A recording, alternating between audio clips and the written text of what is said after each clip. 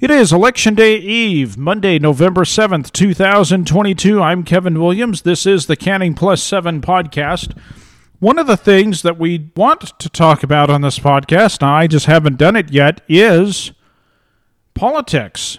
And so there's going to be two firsts on this podcast. One first is the first time I had ever done something in my entire life.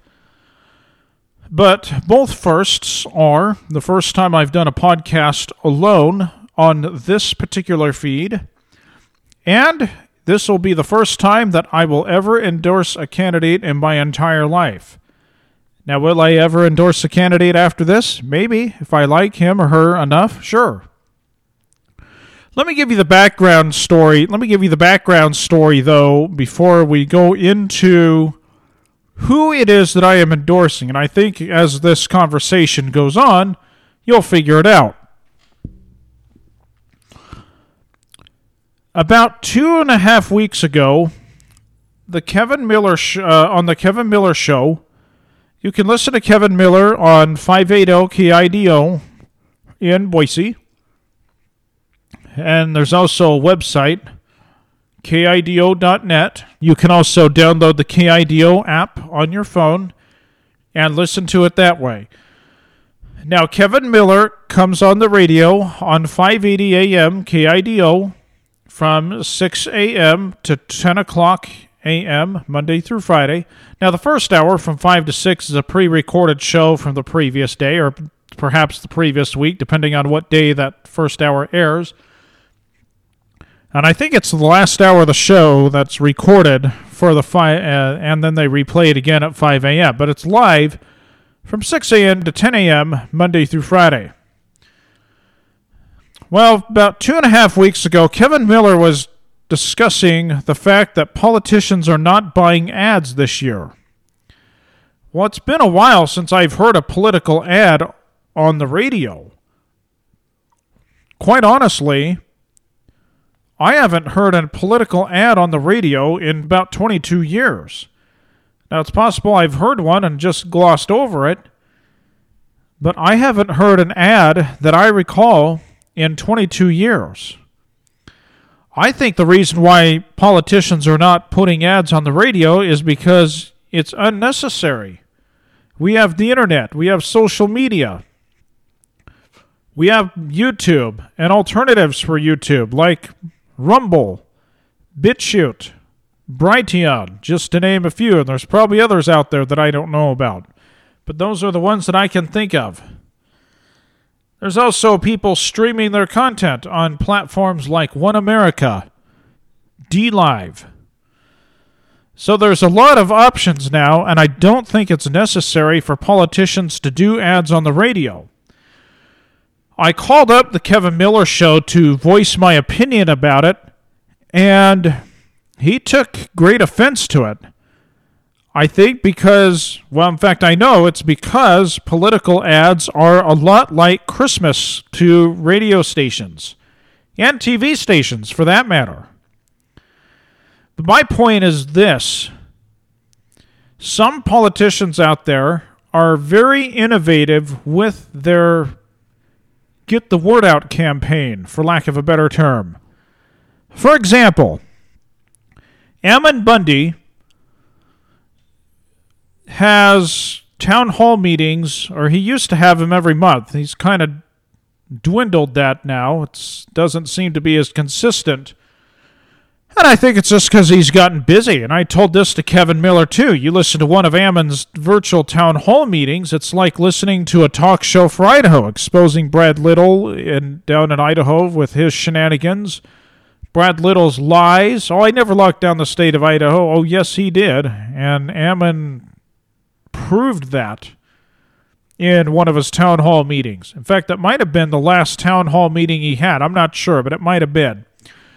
What I would advise you to do if you hear this before the election is go to votebundy.com. That's votebundy.com, and you will hear, and you can click on the link, I think, the town hall meetings, and you can see for yourself exactly what I am talking about. You'll see exactly, if you click on one of the town hall meetings, what Brad Little did and how much money Idaho took in. You'll also find out that Ammon's been posting YouTube videos. In fact, I'm surprised YouTube hasn't kicked him off. He had a tuxedo dinner, which if you know anything about Ammon, that surprises me. I can't see a cowboy going to a tuxedo dinner. But he did. I know he called it something else, but I can't remember. But it was basically where you had to dress up in a tuxedo and go to dinner, and then they had a dance afterwards. The idea, the way he marketed it, is you could bring your wife and go to this tuxedo dinner. And I can't remember the name of the actual dinner, but it had a name to it. But I'm just going to call it a tuxedo dinner. I can't see Ammon doing something like that, being a cowboy and all, but he did. I guess the turnout was pretty well. Most politicians, though, would have these massive fundraisers that you'd have to pay, I don't know, $2,000 or $3,000 to go to, or maybe more, a little less. They'd have a dinner and a speech. So I have to hand it to Ammon for being innovative. He's also been very innovative about other fundraisers. For example, I believe it was earlier this year. Yeah, it was. He had a Colin Ray concert. You could buy tickets to the Colin Ray concert, and that would be his fundraiser. So I have to hand it to Ammon for being innovative. And this is what I tried to tell Kevin, and eventually Kevin Miller hung up on me and said, "No, Kevin, I love you, but you brought up Ammon's name 28 times now, which is not true." But that's what happened. And I understand, I didn't read it, but I understand people out there in the blogosphere that were for Ammon Bundy, and those that were on certain Facebook group pages said, "Oh, Kevin Miller hung up on another Ammon Bundy supporter." I got emails about it. It was crazy. But as you can tell, I am officially endorsing Ammon Bundy for governor in Idaho. And it's not because Kevin Miller hung up on me. It's not because Ammon Bundy's running for governor and he's different. None of that. I will give you the reasons why I am endorsing Ammon Bundy. Ammon is a constitutionalist. He wants to keep Idaho, Idaho. Which, by the way, is another term that Brad Little stole from Ammon, which tells me Ammon's shaking things up down there in Idaho. He's a real strict constitutionalist and wants to keep Idaho the conservative state of Idaho that it has traditionally been. And it's true. When I lived in Idaho back in the mid-'90s, it was pretty conservative. Early to mid-'90s. Well, I should say early to late 90s. Idaho is pretty conservative. Now you've got the liberals moving in and destroying it, especially in the Boise area and Sun Valley. I understand even northern Idaho is getting more liberal. So, Ammon wants to keep Idaho with its traditional values. Now, I don't agree with everything that Ammon says. I also have some questions. For example, and you can actually go to LDS Life Podcast. It's an Apple Podcast and other places where you can get podcasts. You can go to LDS Life Podcast. I actually interviewed Ammon for a lengthy amount of time with about his gubernatorial race. This is back in, I believe it was I believe it was January, February, somewhere back there in 2022. I'd have to go back and look. But if you go to LDS Life Podcast, you'll see it there. It's one of the first things that'll pop up. I think it says Ammon Bundy for governor, I think is the title. Go back and listen to it. I think it might have been in November of last year, now that I think about it. One of the things Ammon wants to do is to get rid of the state income tax, which is good. But he also wants to get rid of the property tax, which I have questions about, because lots of people are renting these days. A lot of people. They're either renting houses, they're renting apartments, they're renting condos. or at least they're living in condos. Now, you might be able to sell your condo and pay a tax on that, sure. But what about the people who live in apartments or live in or are renting houses? Ammon would have to tax the corporations who own the apartments, I would think, and I didn't ask him this in the podcast, but I would think he would have to tax the corporations when they sell their apartments. So you could do this one of two ways. You could pay the sales tax when you sell your home, or you could pay the sales tax in your mortgage. Either way, you're going to have to pay it. I'm just worried about the several people out there that don't have homes, and would Idaho be able to generate enough revenue to keep the state going? Now, I understand Ammon wants to cut some programs. He wants to get rid of welfare as we know it in the state of Idaho, and wants to put it back to the churches and charity organizations. That's going to take some time for people to get used to. The problem is we've been fixated on this idea for so long that we can have the government help us out, that if we get rid of it, it's going to take the churches and charity organizations an awful lot to step up to the plate and help people out again. We haven't done this for generations. Yes, I know that there's churches that help people to this day, but probably not to the extent of back in the 20s, early 1900s, late 1800s. So I'm not sure how this would all pan out. Time will tell. That's the one thing that I worry about with Ammon, is if he actually goes through with any of this. And I say goes through because I know he'll try to get it through, but he may get some roadblocks through the legislature. But if it actually happens, I'm a little concerned about the outcome for the short term. In the long term, I think it could work, as it takes generations of people to get used to a new way of thinking. But in the first 25, 30 years, I have my concerns. I think what Ammon should do, if he gets to be the governor, is make it a transition period. But at the same time, I also understand why he's doing it. He wants to put the charity, he wants to put help back into the charities and churches. I get it. But as much as I have concerns about that, I also know that Ammon is a person, what you see is what you get. There's no hiding behind the glass door. There's no hiding behind anything. Ammon is very sincere. I want to resolve some concerns for you, though, in this podcast, if I can. Because a lot of people that I've talked to, particularly family members, would say, "Oh, I don't like Ammon's tactics." Well, let's talk about his tactics. I haven't always agreed with his tactics either. And by the way, let me just say that when you elect a governor or any candidate and you like them a lot, you're always going to disagree with them on something. At least I have. We have this tendency as humans to say, "Oh, I voted for this candidate. I really like him or her." And then we're dismayed when they do something we don't like. I think it's human nature to believe that we're going to agree with them on everything. It just isn't reality. And I'm not saying that you shouldn't vote a candidate out of office because they did things that you disagree with. You just know that something will come up and they do something that you disagree with. And by the way, to drive this home even further, have you ever had a disagreement with your spouse, boyfriend, girlfriend? I think you have. So I think you get the point. But back to Ammon's tactics. I haven't always agreed with his tactics either. For example, I'm not sure that occupying the federal building outside of Burns, Oregon was a wise idea.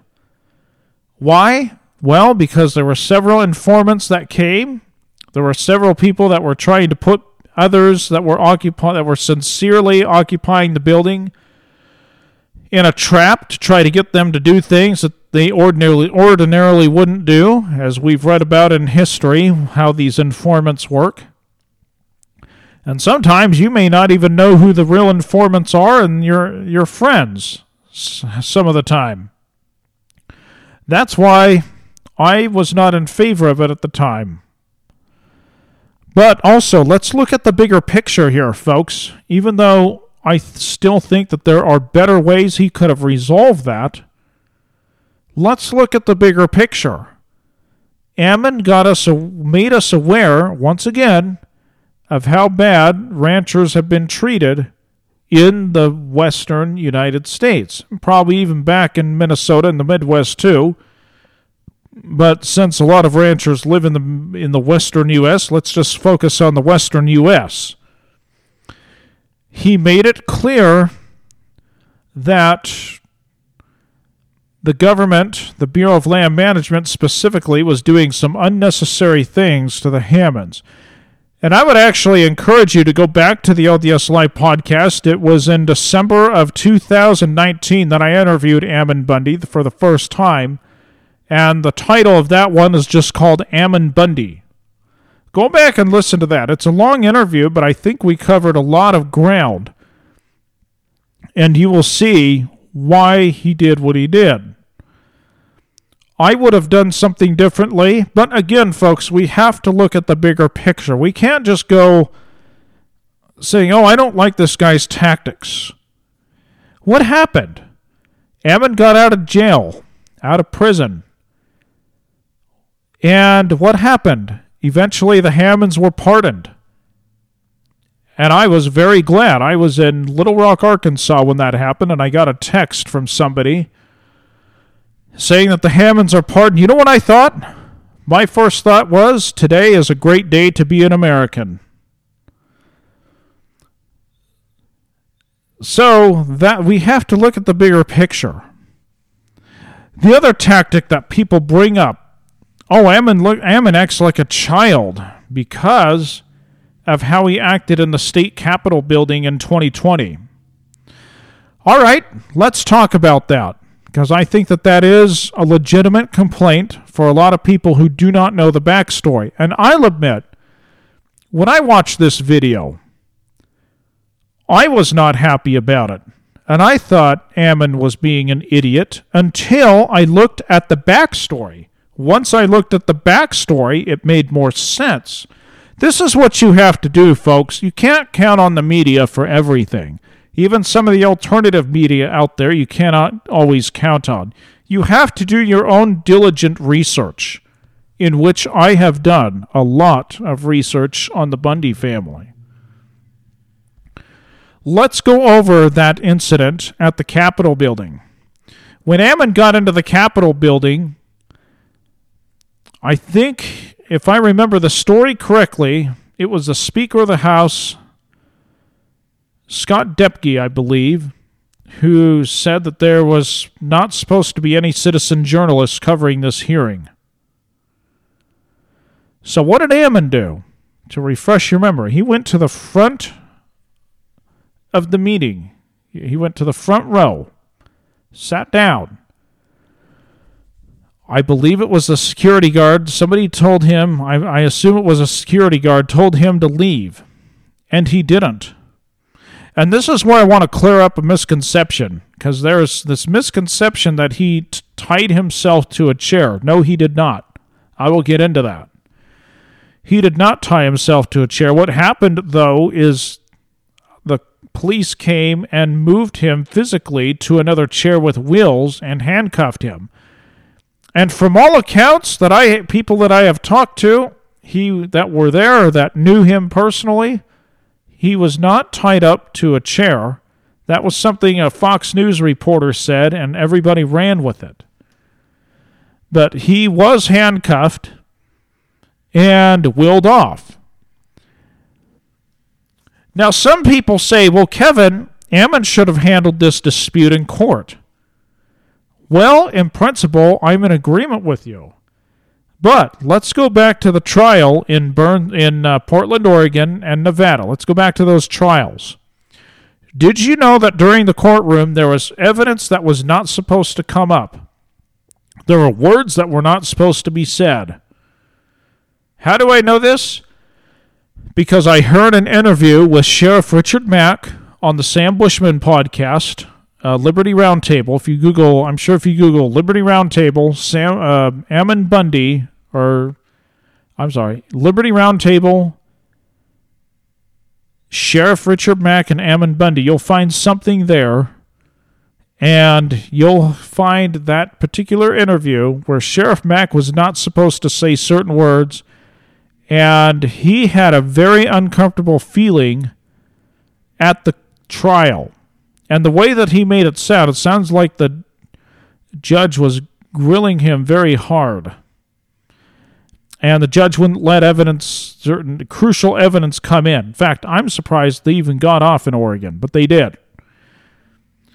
And when Ammon wasn't supposed to say certain things, and by the way, when he did get off, remember, folks, his lawyer, Mark Munford, asked if Ammon could be freed, and Mark Munford was tased. I just talked to somebody about this who was there.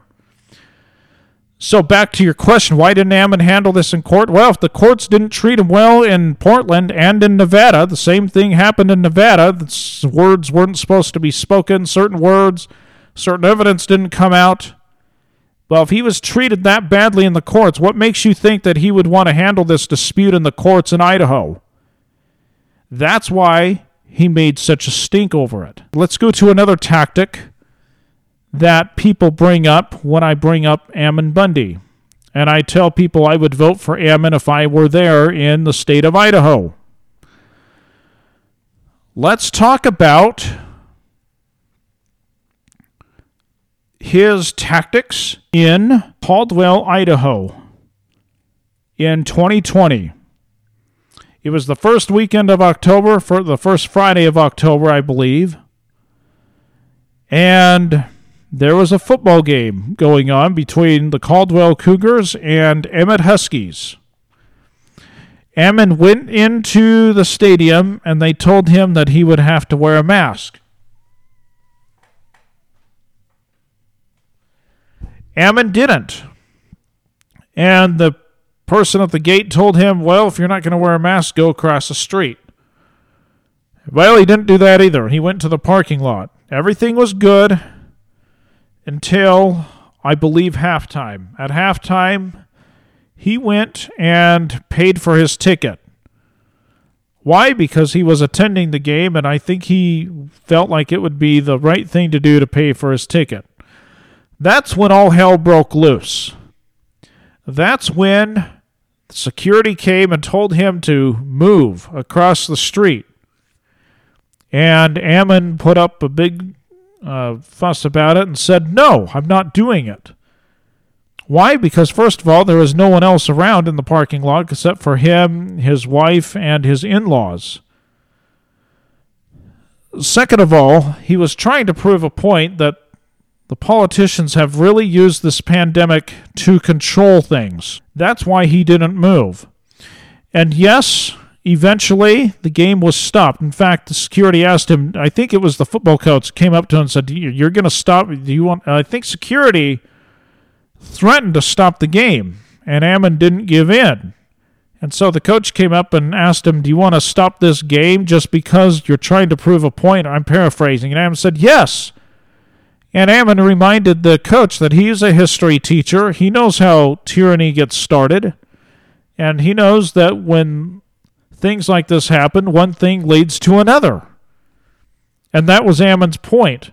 Now, the game did stop, and somebody made a 911 call, and the cops came and decided not to arrest him, which I am very glad they didn't, because he wasn't doing anything wrong. He wasn't harming anybody. He wasn't bothering anybody.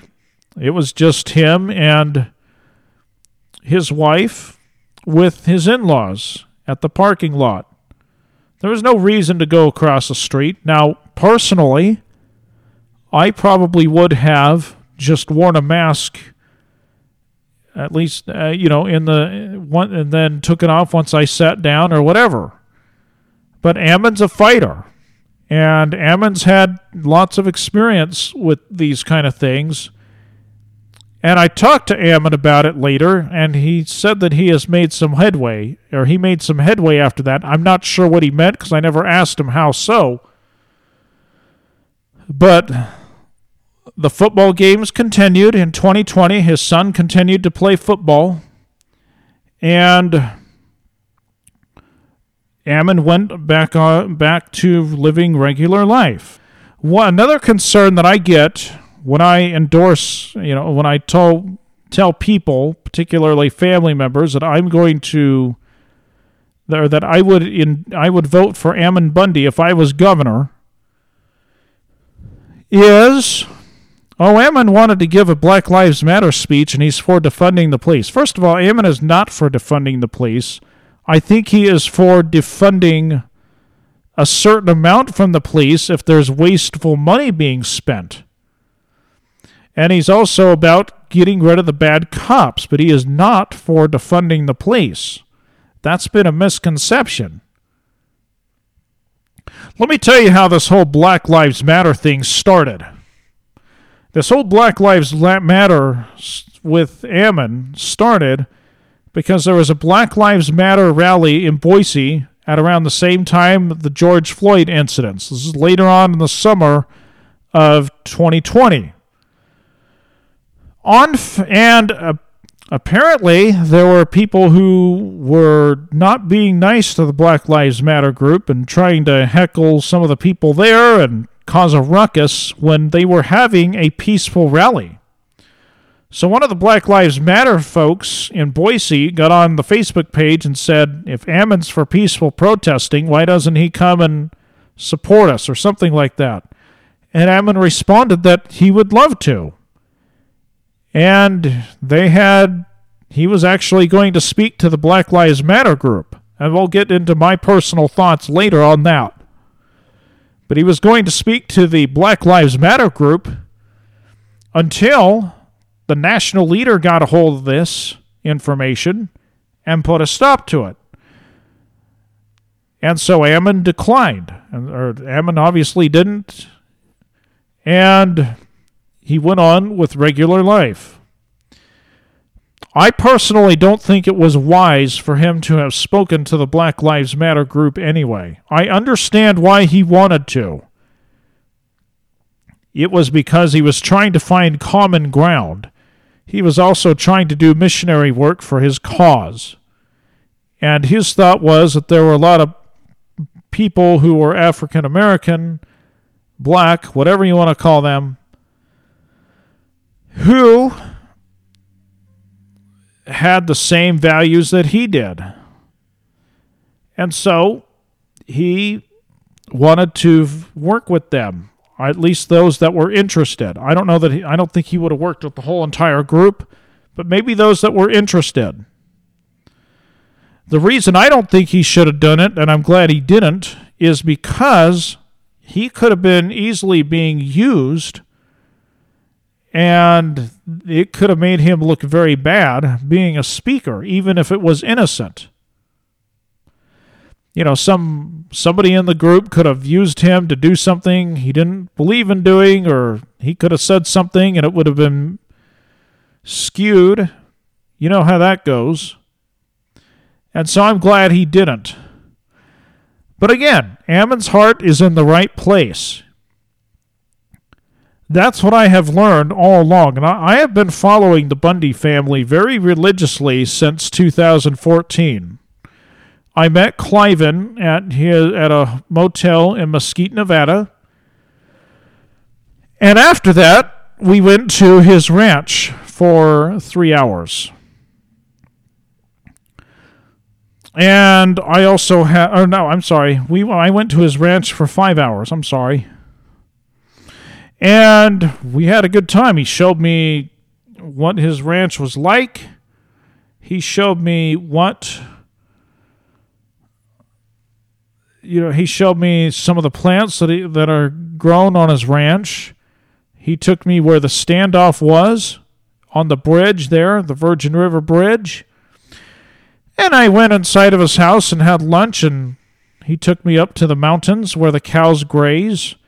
And then we went back down, and Carol's sweet wife, Cliven's sweet wife, Carol, made both of us apple pie, and it was very, very good. Some of the best apple pie I have ever had. And I'm not joking when I say that either. Let me tell you my experience with Ammon.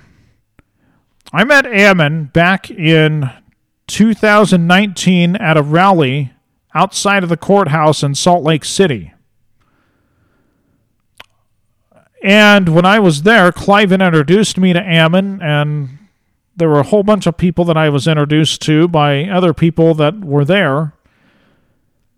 And I had an interesting experience with Ammon. He gave me an extremely firm handshake, like he was trying to convey to me that he meant business. So I didn't do any small talk with Ammon. I got right down to business and told him that I want to have him on my podcast.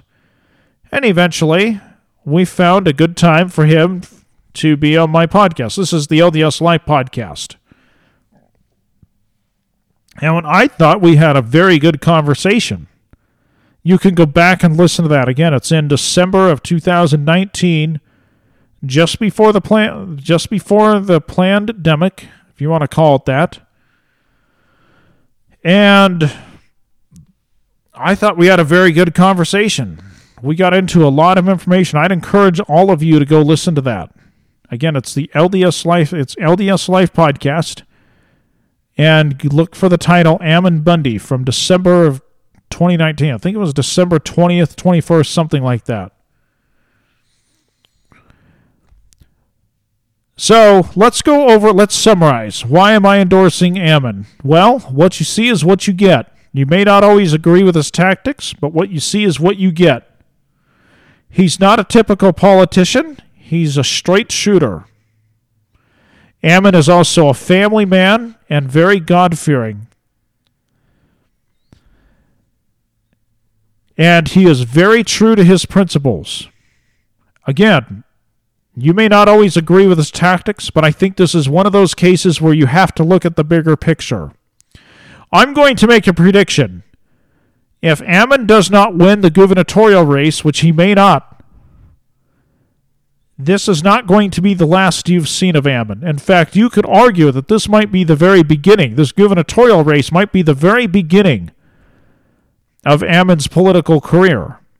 I think he's going to continue to fight for the rights of freedom. I think he's going to continue to fight for the rights of people. Remember, folks, he already has the People's Network. The People's Network. The People's Rights Network. peoplesrights.org, if you want to go there. You can be a part of the network in your specific state. Each state has regions. And you can be a part of that network depending on the region that you're in. And what happens if you get in trouble? Let's say you're doing something completely innocent, but you get in trouble. For example, if you have a baby and they want to take it away from you and test it for COVID, and you don't want that baby to be tested for COVID, and you say so, and you get fined or whatever, you can activate the People's Rights Network, and they'll come to your defense. This actually happened in Washington.